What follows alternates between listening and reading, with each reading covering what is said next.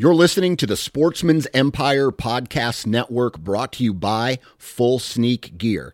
Check out their entire lineup at fullsneakgear.com.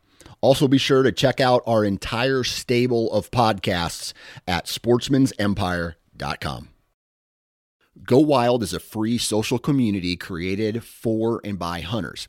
This means that unlike mainstream social media, your trophy pictures won't be censored. They're encouraged. As you spend time on Go Wild, you will earn awesome rewards such as gift cards, free swag, and big discounts on brands like Garmin and Vortex. You will even earn $10 just for signing up. Visit downloadgowild.com and sign up today.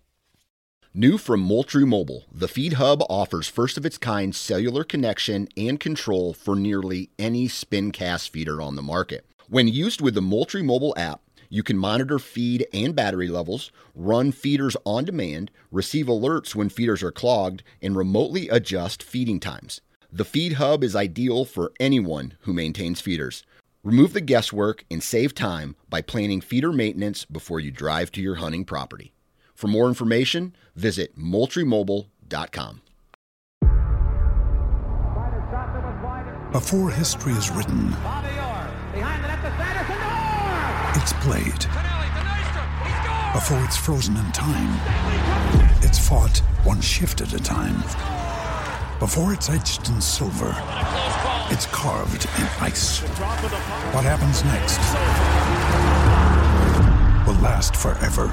The Stanley Cup Final on ABC and ESPN Plus begins Saturday.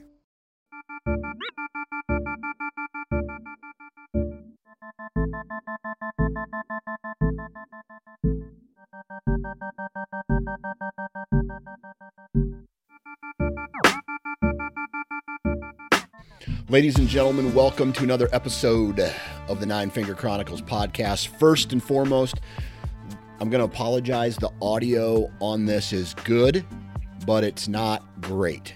You're going to be able to understand everything that's being said, but it's a little tin canny, if that makes sense, like you're talking into a tube, and I apologize for that. But something happened with my quality audio, and I can't find it for some dumbass reason. So I'm sure I messed something up somewhere. But today's episode, we're going to be talking with Jeremy Dinsmore of the Antler Up podcast. And really, this conversation is all about cold fronts in early October up into the lull time frame. Now, this is a two-part series, okay? Today, we're going to be talking with Jeremy. He is a big woods hunter. He does not have any food plots that he has access to. He hunts public, and then he also hunts, I guess what you would call average private. All right. Next week, we're going to be talking with Mark Kenyon, who does have food plots and access to private ground. He also has hunted a lot of public across, different parts of the United States, and he's going to voice his opinion about cold fronts and whether or not they have a big impact in deer movement. And so this all sparked from a comment that I left, and my comment was, man, based off of my experience, I don't get excited from an early season cold front. And I got murdered, I guess, on social. A lot of guys were like, hey dude, how dare you say that? Or, I might be over exaggerating a little bit, but a lot of people find success during the early season cold fronts, but I would argue that a majority of people do not find success hunting early season cold fronts.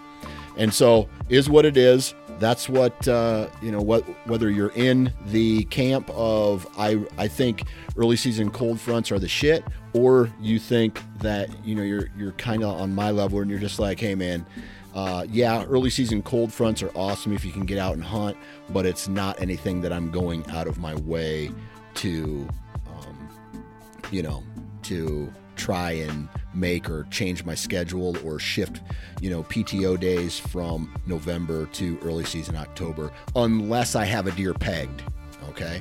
I know there's a lot of asterisks in this, but it's not that I don't believe in cold fronts, because I do believe in cold fronts, just not early season cold fronts.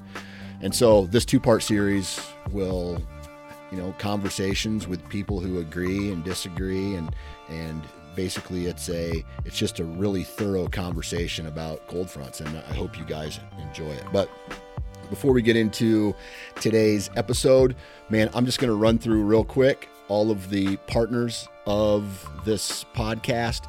Do me a favor, go visit their websites, go take a look at their products, and just let me know what you think. Is this a piece of gear that you could fit into your strategy, into your lifestyle? Is it affordable? Is it not? I want to have open conversations about the products that my partners bring to the table. So I'll just run through them real quick. First I want to say is you got to go check out the Nine Finger Chronicles hat. It's a brand new hat. It's on the Full Sneak website. So that's fullsneakgear.com. That's a company that I just started.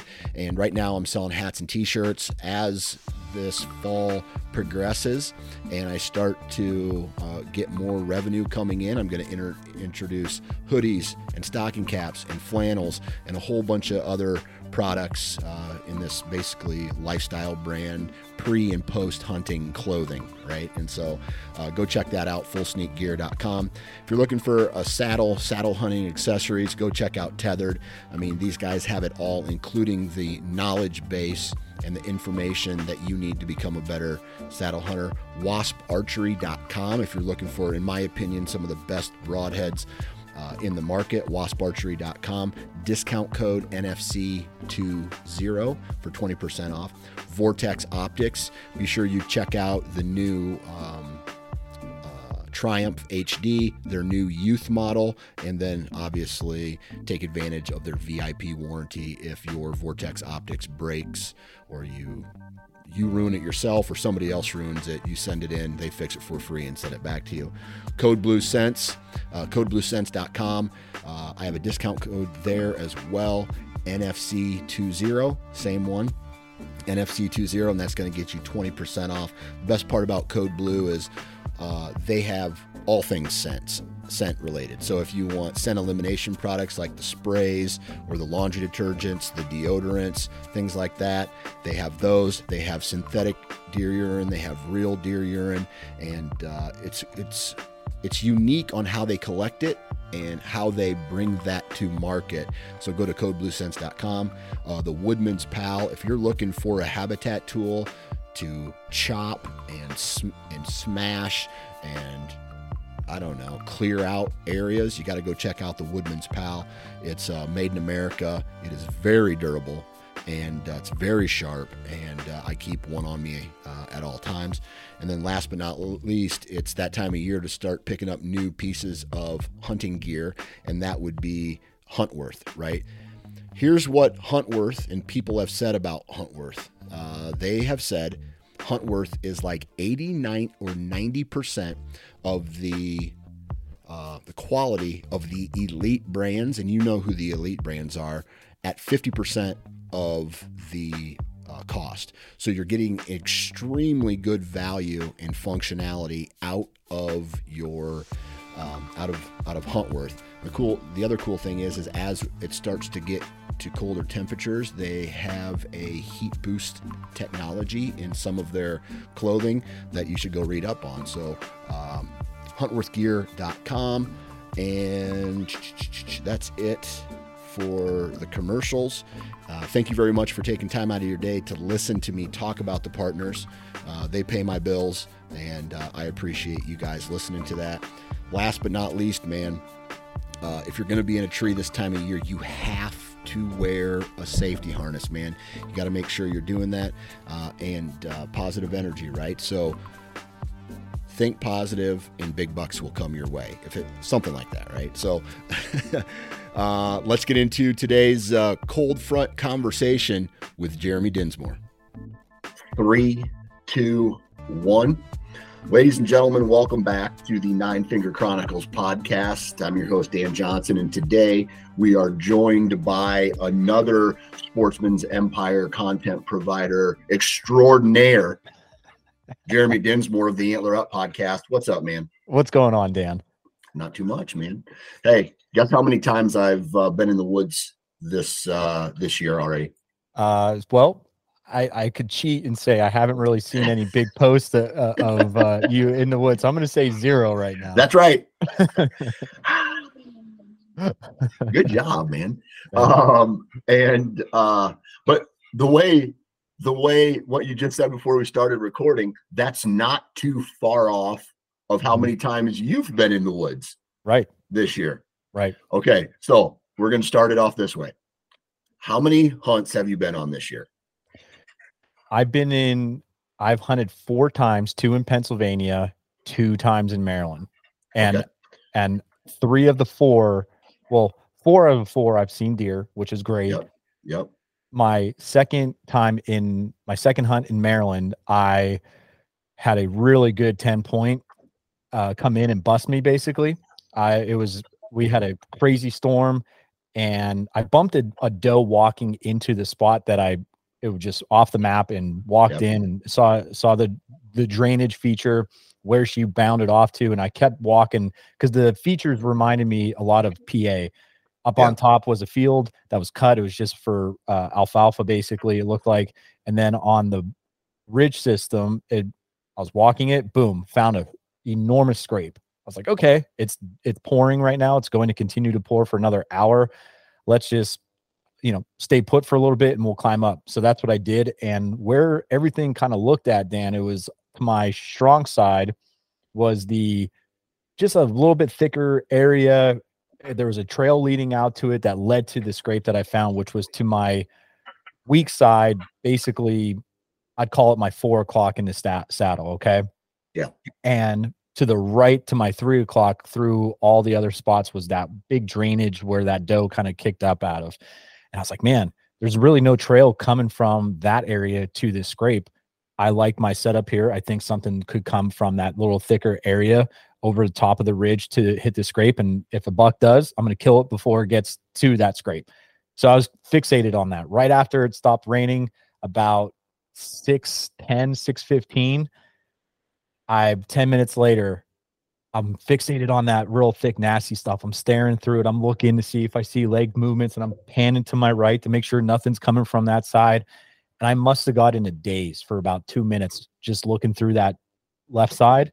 And then something told me to look right. And when I did, Dan, he was already about 22 yards coming through the thick stuff on the right where the foliage was a little bit tough. At that point, I'm reaching for my bow. My right hand's to get ready to pull me up to do a weak side shot because I had maybe a little bit, but he was coming quick.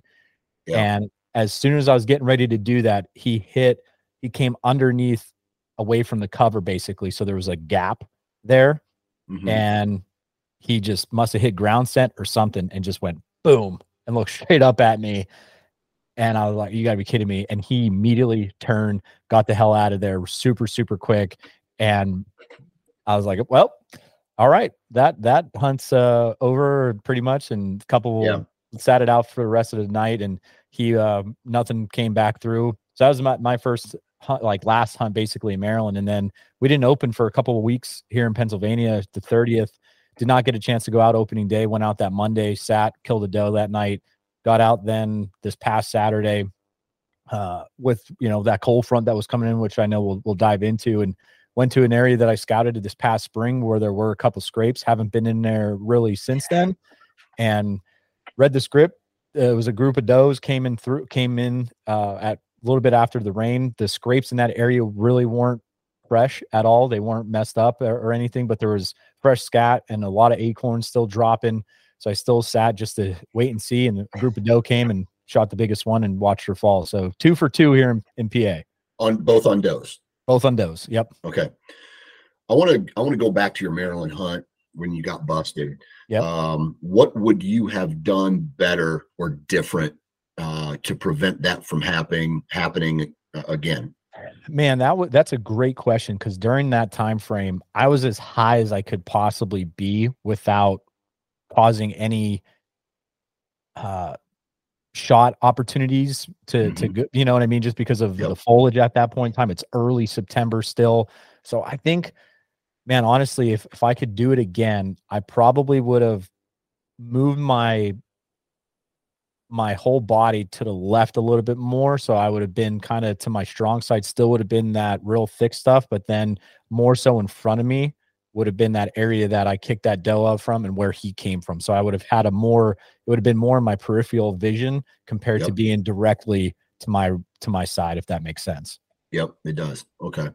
And then any different access route or tree in that area to prevent him from like being busting you? Yeah. So there was a real small faint trail that you walked in on, and that was fine. That was totally okay. To my left, walking in would have been going up towards that field, like I said. And there were some really good trees I think I could have gotten into, but the way the wind was going, it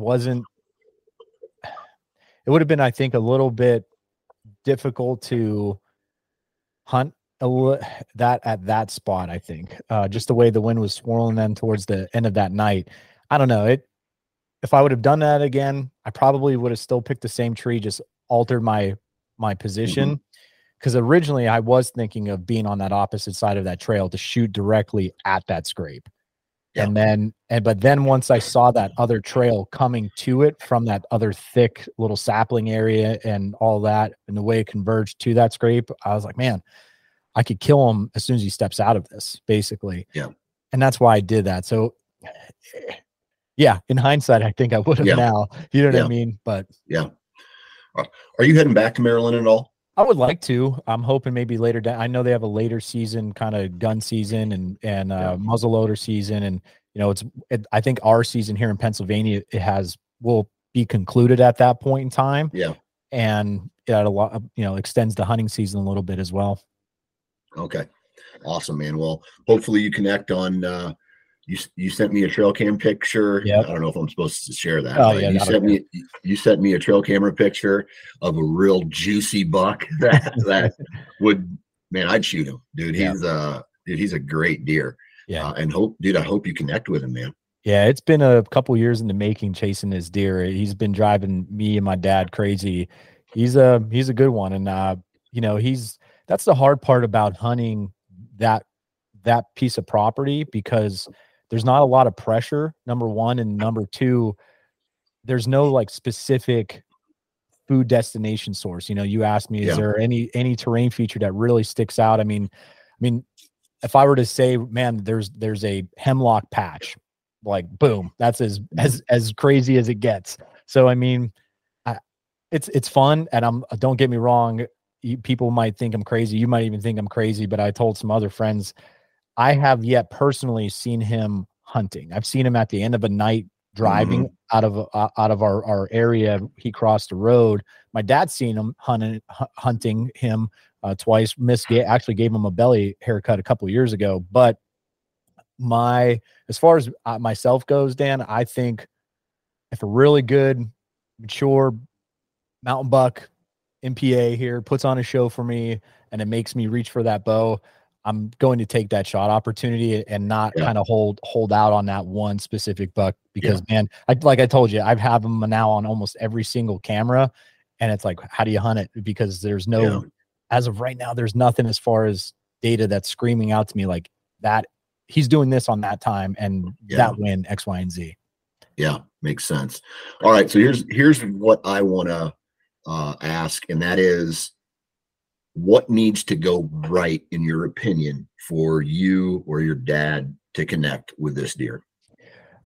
When you need mealtime inspiration, it's worth shopping Kroger, where you'll find over 30,000 mouth-watering choices that excite your inner foodie. And no matter what tasty choice you make, you'll enjoy our everyday low prices, plus extra ways to save, like digital coupons worth over $600 each week. You can also save up to $1 off per gallon at the pump with fuel points. More savings and more inspiring flavors make shopping Kroger worth it every time. Kroger, fresh for everyone. Fuel restrictions apply. So I don't want to say to rely on any form of trail camera information, but because he is an older deer, I would like to see at least some type of confirmation he's getting closer to daylight movement. So in the past 3 years of hunting this specific deer, Dan, he hasn't usually been up or has been seen on camera until October 19th, 20th range. It's like we wait all year basically until that time frame. And like, is he alive? Is he going to show up? And like I said, this past Friday night when he popped on, I was like, okay, got the confirmation he's alive. It's 8:15. He happened to go on camera last night at 8:00. So now this week I'm looking at it. Okay, if he starts getting closer and closer to daylight, I might be able to, as long as it's a north wind or a northeast wind or a northwest wind, any type of north wind, I could make a play on him in a spot. It just depends on, again, where I would feel like would be my best odds of possibly seeing him. Yeah.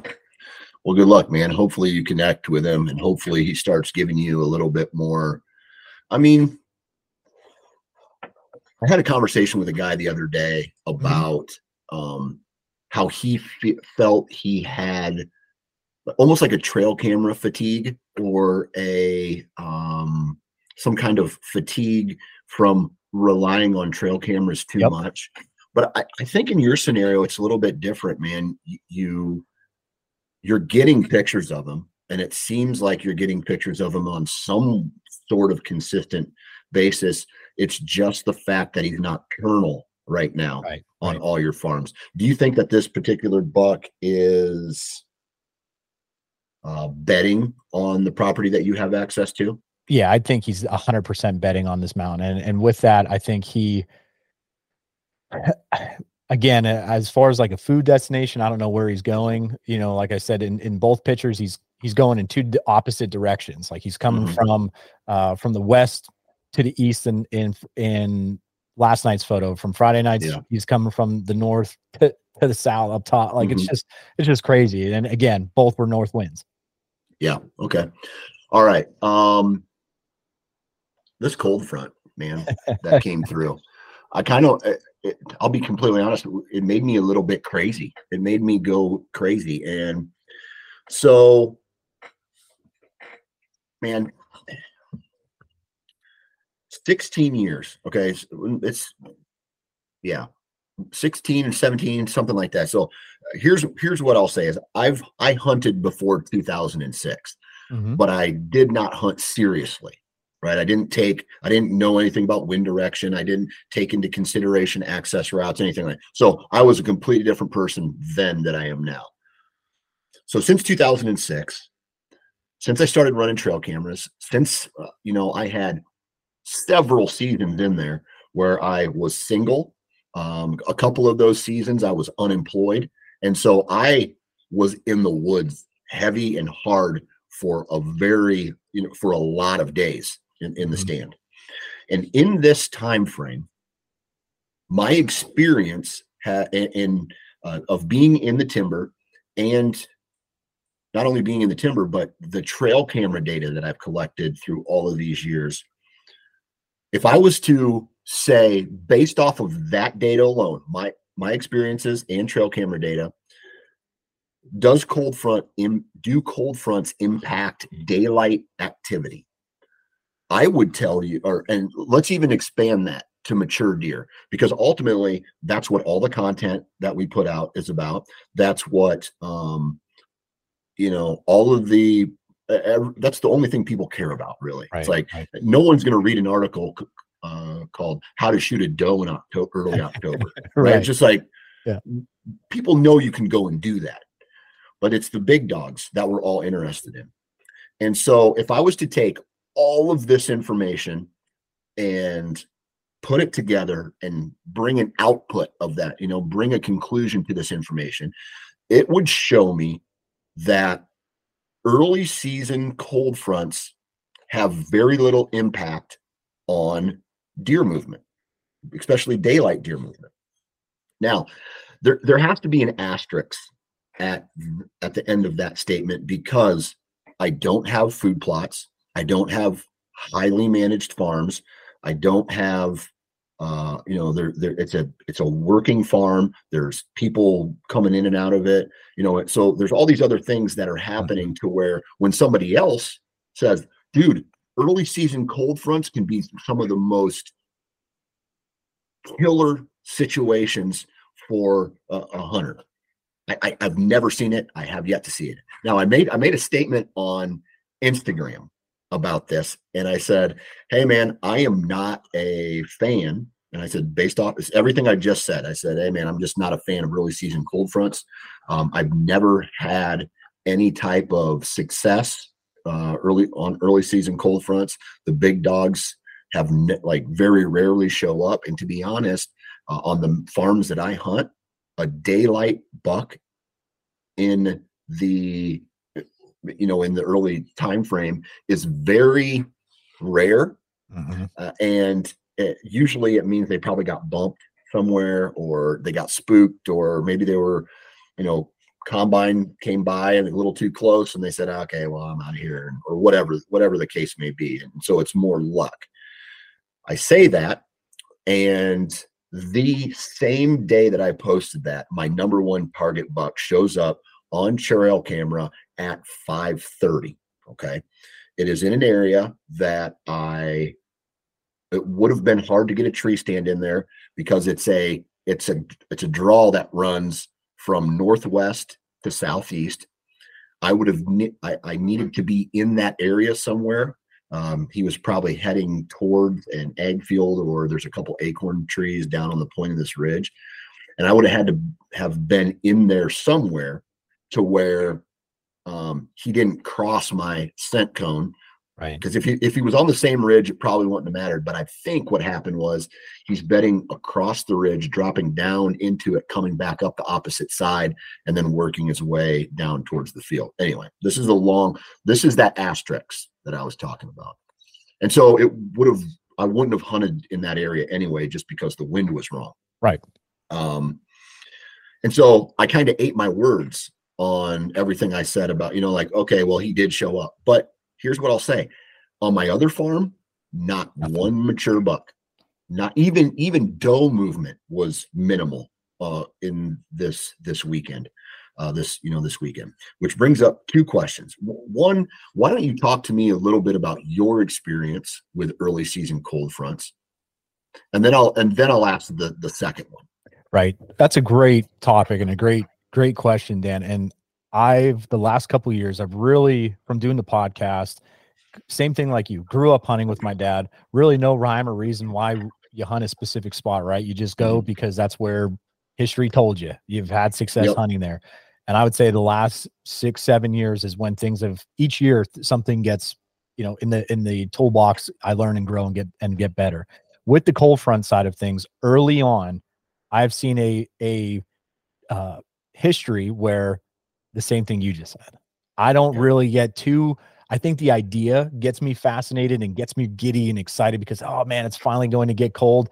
But same thing, I was sharing messages with some of my good friends over the weekend. A couple of them would see a 6-pointer, a couple of them would see some does and all that type of stuff. But again, what you're talking about is those mature bucks, whether it's a 100-inch, 110-inch PA mountain buck or whatever, or going to a 150-inch, buck in Iowa.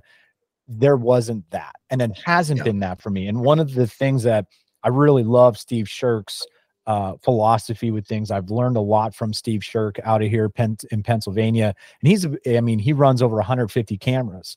And it's a different area in Pennsylvania from where I am. He's more northwest. I'm central northeast, where I mainly hunt. And the pressure is a little bit different. The amount of deer is different, and he loves weather's his number one indicator of when to go hunt. And like you said, you might have an outlier, and that's okay. But as far as me to get super excited, what I've noticed the last couple of years, I would take off a day from teaching because, oh my gosh, it's dropping 30 degrees. I wouldn't see anything. I might see a doe, or it's last light, and by the time I'm climbing down and walking through with my headlamp, oh, there goes a deer finally up out of his bed or whatever it be.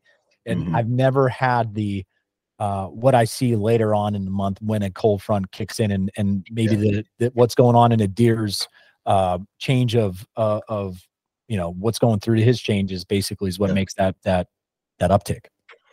Ryan Reynolds here from Mint Mobile.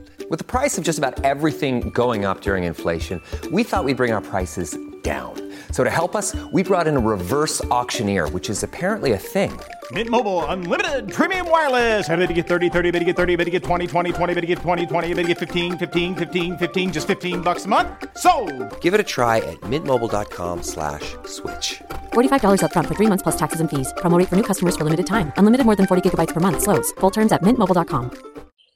So that kind of leads me to the question, does the property type influence the deer movement on a cold front? I think it could. I think it's definitely an area specific, and depending on where you're at. Again, going off of what I just said about Steve, I mean, he's hunting kind of the same terrain features, but different deer density, different pressure, all that type of stuff. And, like last night, a good friend of mine, Tom runs Scavenge. He's a straight killer, just came home from hunting Colorado for elk. And it was like his heartbreak Colorado trip. I don't mean to call you out there, Tom, with that one, but can't wait to hear more stories about it. But he's after a couple good deer here in PA. And, he had a cool encounter, and it was towards last light, and he wasn't really inspecting that to happen. And nothing, no shot opportunity. He just kind of saw, and, so they are moving, but it's not like what could be later on in the month. Right. Okay. And so I'm not going to say that because I don't want to misplace that. Maybe this. I used to know it, but I feel like I've lost the straight fact here, but I feel like there's like, I think the deer studies that have been done over the years indicate total length of travel, right? So every day in October, there's just a little bit more travel that's done, a little bit more travel, looking scrapes, up until peak breeding when a deer is covering the most ground, a collared deer, buck or whatever. So things like moon phase don't impact that. Things like weather patterns don't impact that. All right. But what it can impact, and I think this is where a lot of people get confused, is daylight movement. Right. So what you're saying is not total movement. Like a deer's not going to, if it's consistently on a mile, it's not going to move a mile and a half because a cold front came through. It might get up early and go to feed. That's what some people say. Right. That's daylight movement is what everybody's trying to figure out here. And so with that said, then, like, when somebody has, I don't know, this is where I get frustrated, is because you have the big names going, dude, you got to get in there. You got to have this cold front. But guess what else you got to have in order to make success on this work? Unpressured property, right? I bet. So, and the reason I say that is because you ask the public land guys who go out there every single year and do that. And if you're going to compare what they see on a cold front to a highly pressured, non-managed piece of property, I bet you they tell you that they see minimal deer uptick, and that's a guess. Minimal deer uptick on private or on public ground, as opposed to the people who are literally, their whole property is set up for whitetails, right? And so obviously, like I feel like obviously they're going to see more deer movement, correct, in those scenarios. And so I just get really frustrated when someone goes, hey, you're wrong. Your ideology is wrong. Well, it's not wrong. It's right on my properties that I hunt. And it could even be right on the properties that you hunt. But everybody is taking what these other people are saying like scripture, right? And they're saying this is truth. This has got to be true, when in no way, shape, or form do they hunt or have the same environment that you do. Right. Or that I do. Right. I to even build on that and talking about like cold fronts and all that stuff, I get more giddy about, like, it sucks that for me right now, looking at the weekend ahead, the weather's telling me Saturday is an all day pour, just pouring all day, which kind of sucks. But I'll tell you what, Friday looks good. That's what I get more. I would rather hunt that with the storm coming, just maybe looking at the pressure and all that type of stuff. And guess what?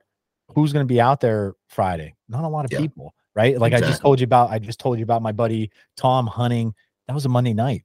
Who's going, you know what I mean? Like, I know there's some guys that go out after work and all that type of stuff, but you know what I mean? There's things like that, oh my gosh. Excellent point. Yep. The cold front's coming. Everybody sees that online. Guess what everybody's doing Saturday? They're going out hunting.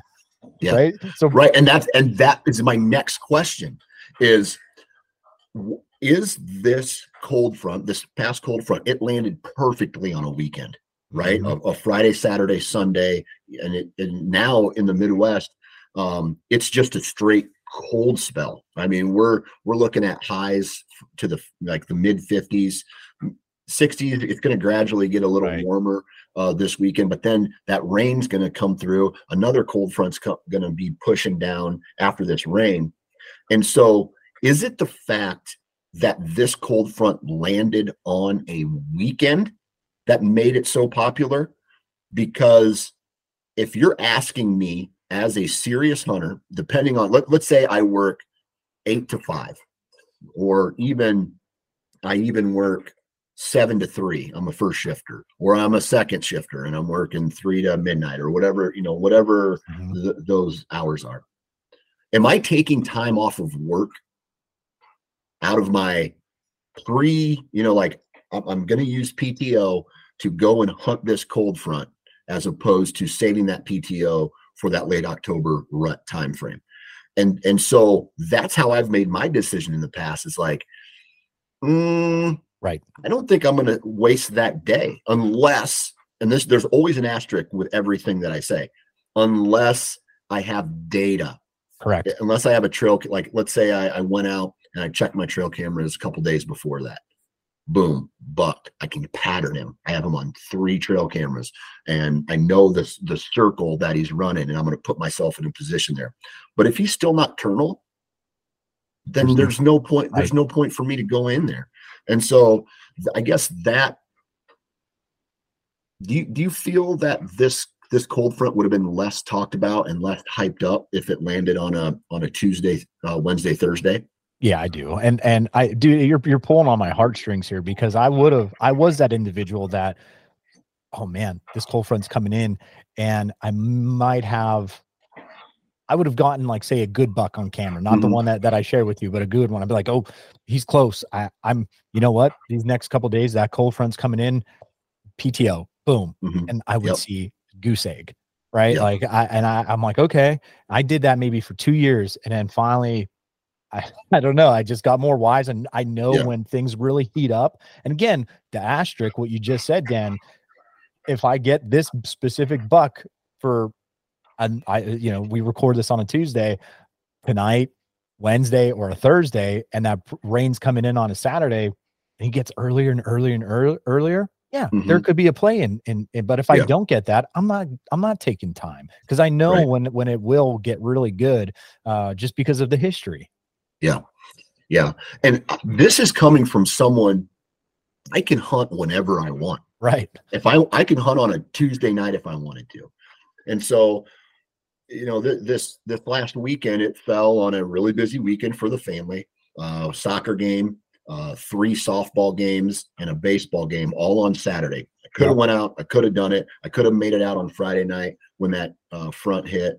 And I just made the decision not to, right? Because I know that this upcoming week is the last baseball game of the season, last soccer game of the season. And then I have one more week. And then I think on October 23rd, I leave for South Dakota.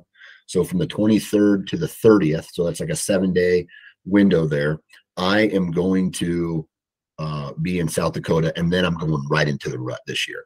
Okay. And so there's going to be 3 weeks there where I am balls to the wall hunting. I'm going to hunt probably every day other than travel days, and I'm going to try to go out and get the job done in that time frame. So I'm stacking a lot into 3 weeks sounds like a lot, but in the course of a year or an entire season, it's really minimal. And so I don't, from a brownie point standpoint, I don't want to burn any bridges too early, right? This year I didn't take any September hunts. I haven't taken any hunts at all this year.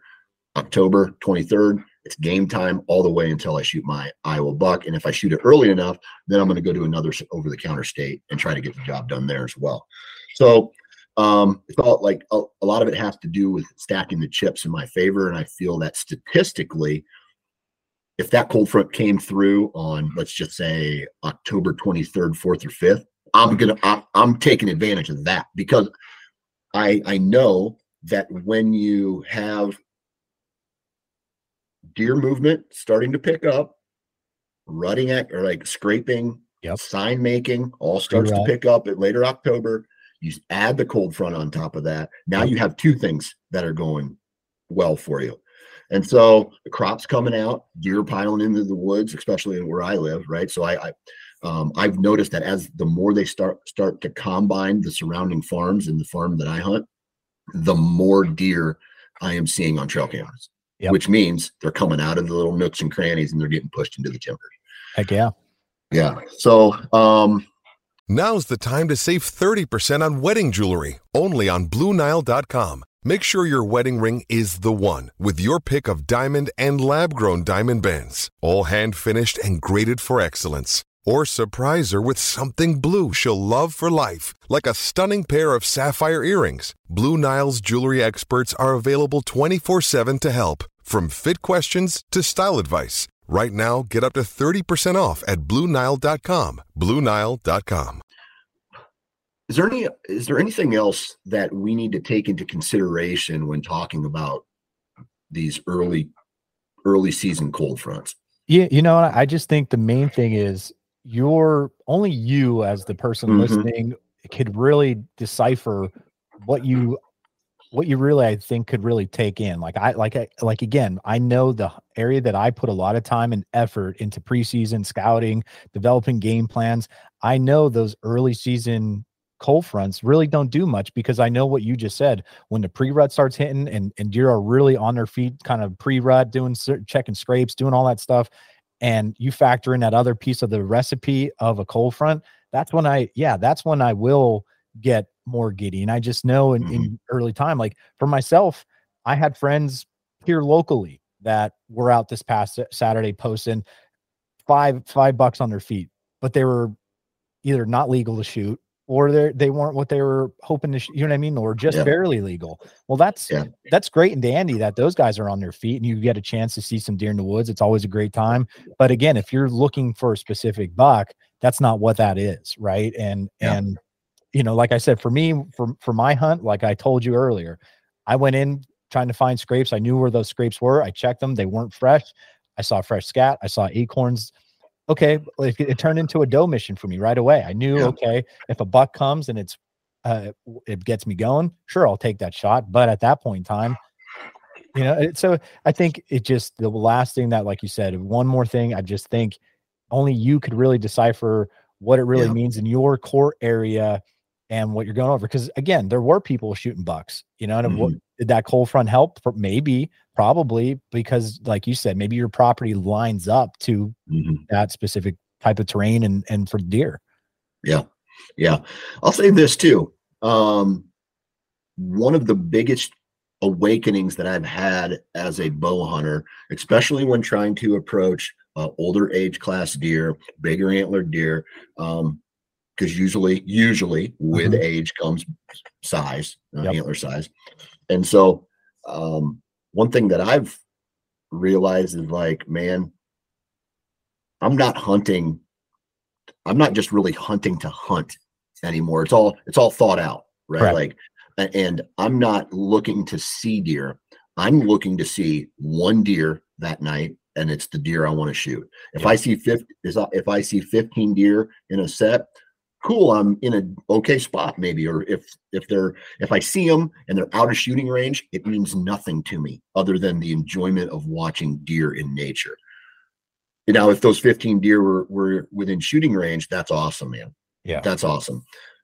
But my goal is to go out to locate a deer, to play chess with him, put myself in the right position so that when he walks by, he's within shooting range, and I have a shot at him. And that is that is the strategy that I try to apply every season now. I'm trying to get within shooting range of a big mature whitetail every hunt. Every hunt. I love that, because that is probably the biggest growth personally that I've had, where I used to, like you said, hunt just because of the quantity number of times I could go out and hunt, right? Yeah. Whereas now I'm looking at it at a more calculated, precise reason why I'm going, a specific reason why I'm going. And it, okay, yes, it's worked out, but again, at the same time, I'm not just throwing caution to the wind and just going just because I want to say I hunt and I hunted or whatever it is. And that is a big thing. And you know what? I'm totally fine with it. I get it. Like you said, I'm building brownie points. I'm doing this, I'm doing that. And when my wife could sit there and go, hey, why don't you go in and try to get that? And I could sit there and be like, hey, thanks for that offer, but right now it's not looking like the best time I could go and kill this specific deer. You know what I mean? Like that's great. So, I don't know, man, I'm with you on that, because if you want to get out, and like you said, every hunter has their own type of style and hunt that they want to do. But for me personally, that to me has been a biggest growth that I've seen from last year to this year, is like, okay, it's okay if I'm not going out every day of the week after work to try to hurry up and put pressure on my wife and take care of the daughter and all that type of stuff. I'll do that. And when the time comes, I'm going to make the most of those sits, and she's going to understand, like, hey, listen, I'm not coming home. And I'm staying out because I need to scout a little bit more and put more pieces of the puzzle together. Yeah, man. So I just wanted to, talk about this cold front, man. It's like, the further you get into it, I think cold fronts have a huge impact. I'm not saying that they don't early season. I think a lot of it has to do with the food scenario and the pressure scenario, and how a specific property, those two things add up on a specific property. Outside of that, as the year progresses, as October progresses, I feel like cold fronts can play a bigger role in, everybody, a couple comments that were made on the Instagram post that I made was whether it does or does not impact deer movement. I feel more comfortable in the woods hunting. I don't have sweat dripping down my butt crack. And so that makes a great point, right? When you're comfortable in the tree, you're probably going to be worrying less about how uncomfortable you are and more focused on going in a little deeper, or making, or going to the right tree as opposed to maybe a convenient tree. So maybe subconsciously it plays a role. Yeah. You start pushing that back to October, last week of October, into the rut. I have seen a hot last week of October into a cold front coming. I think I'm trying to think of what year it was, and it was early. It was a while ago, but I saw a literal light switch turn on after a cold front came through the first week of October, or first week of November. Yeah, where it was dead. Cold front came through, and that was the switch. Trail cameras blew up, sightings from the stand blew up, deer within shooting range blew up, and so it really kind of kicked off. It was almost like a kickoff for the rut. Or at least chasing is what the observed rut. A lot of activity. So I think that, and then obviously late season too, right? Late season can be dead if it's warm. But you get those, if you can find any type of food, and you have like -20s or just the worst possible weather, deer are moving in on whatever food source it is. So deer are moving. So another perfect time to take advantage of a cold front. Yeah, I agree. I think too, what you said too about the food, I think food is also, I don't want to say it's, not regarded highly, but it's definitely a huge piece to that puzzle as well. Yeah. And let's say, for example, I want to throw this scenario in there. You don't have food plots. You don't have a managed property or something like that. Early October, depending on how much rain you've had. I mean, there's so many things you could really talk about here, but there's still a lot of green stuff to eat in the woods, even in the woods. There's browse, there's acorns, fallings. And so what could happen here, and I think this is where the lull starts to come into play here, is people are like, the food sources are still available they don't need to go to the corn starts to dry up, the soybeans are starting to dry up, and they become less palatable. So what they want to find the freshest, highest protein, that's acorns, and that's woody browse and leaves and stuff in the woods, whatever that may be. Right. And so the cold front could have impacted when he stood up out of his bed and started moving, but to what food source? He could have just stood up and started eating right where he was at.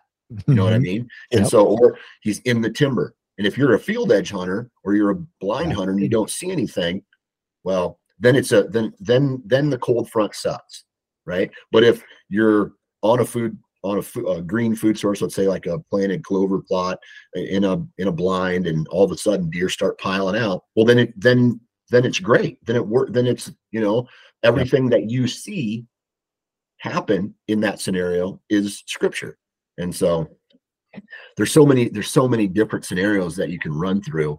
And I think as long as you pay attention to what's going on your properties, then that's really all that matters. 100%. Yep. Do you have food on the properties that you hunt? I mean, planted food plots or anything? Nope. Zero.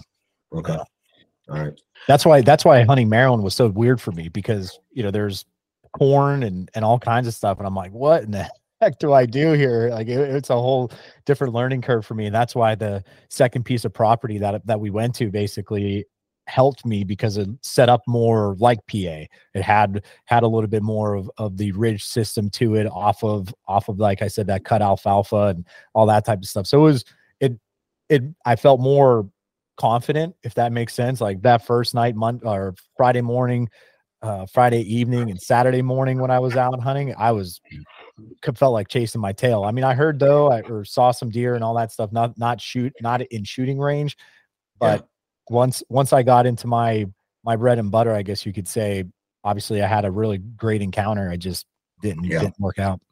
Yeah. Here's one thing that I want to do. I want the October lull here. I'll start it here. The October lull, right?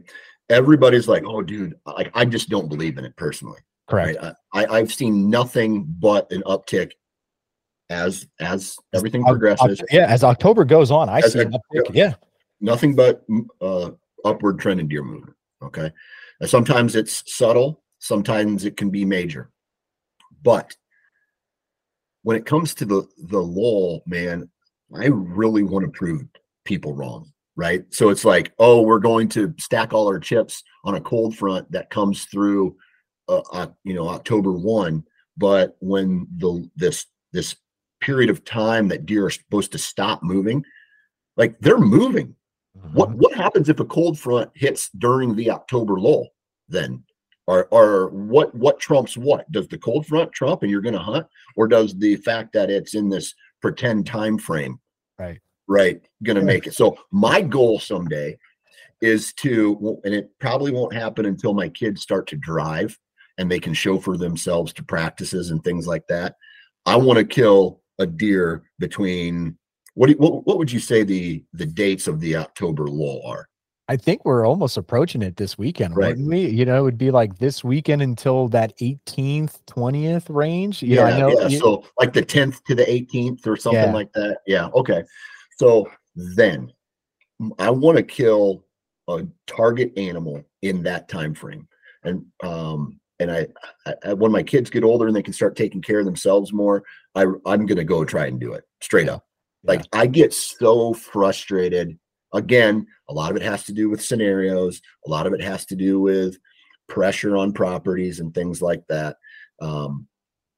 There's certain people out there that they live and die by this October lull. But I bet you if I hunted in their farm, on their food plots, in their blinds, there would be no October lull. Right? The deer would still be moving out of the timber into their food plots or moving around more than I experience. So therefore, my perception is that, oh my God, there's a ton of deer movement, right, on these properties. And so I really want to connect on a deer during the lull and just kind of be cocky and be like, what October lull, like shit like that. So, have you ever killed a deer in that time frame? A doe, no buck at that early as far as that goes. I've had encounters. I've had daytime.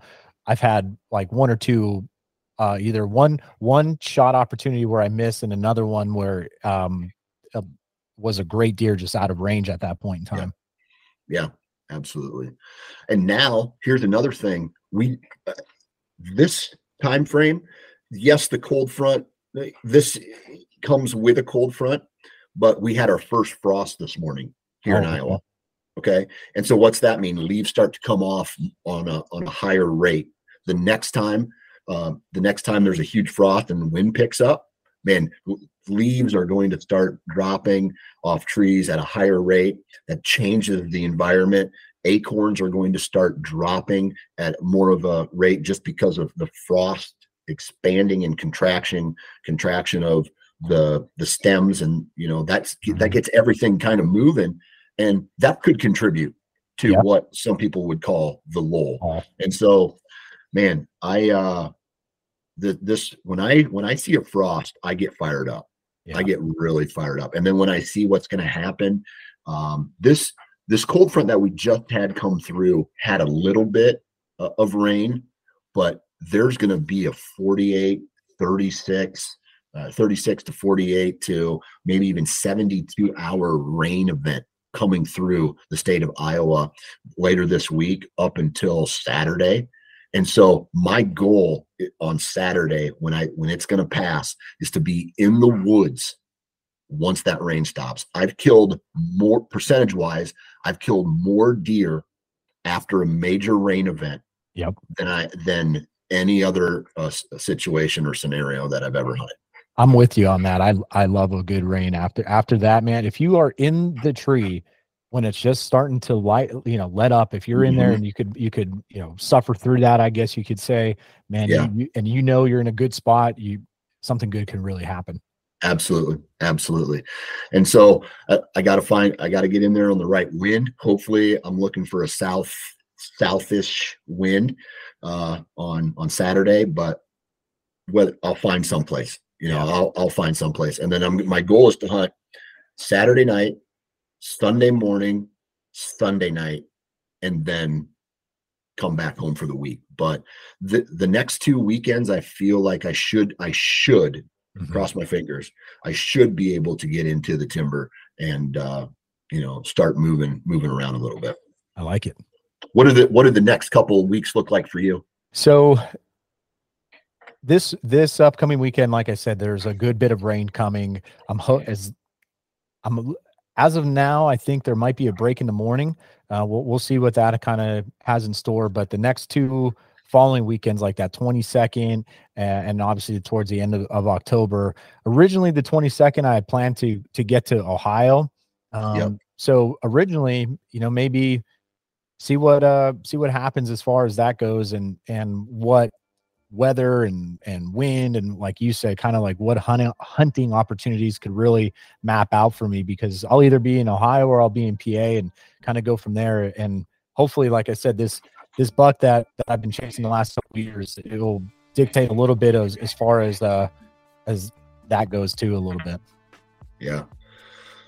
Well, man, good luck the rest of the season, man. Hopefully it all connects for you this year, and you get the opportunity to connect on a I don't know, a PA giant and Ohio giant, or whatever state that you're in.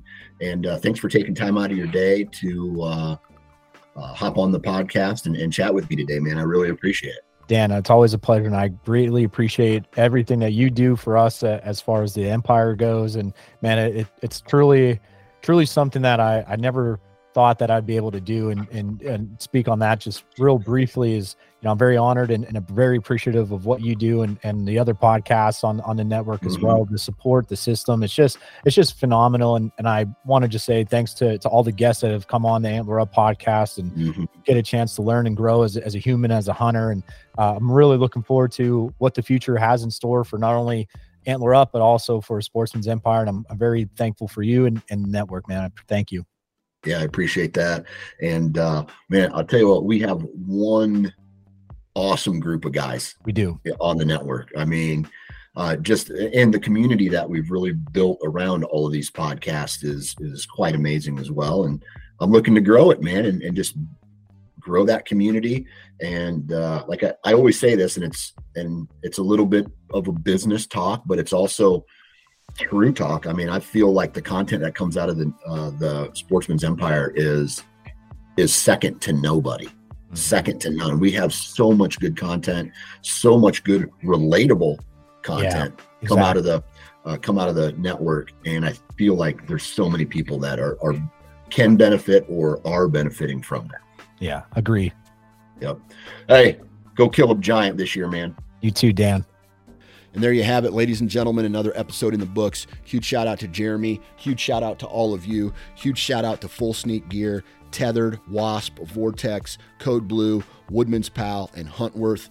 Please go and support the companies that support this podcast.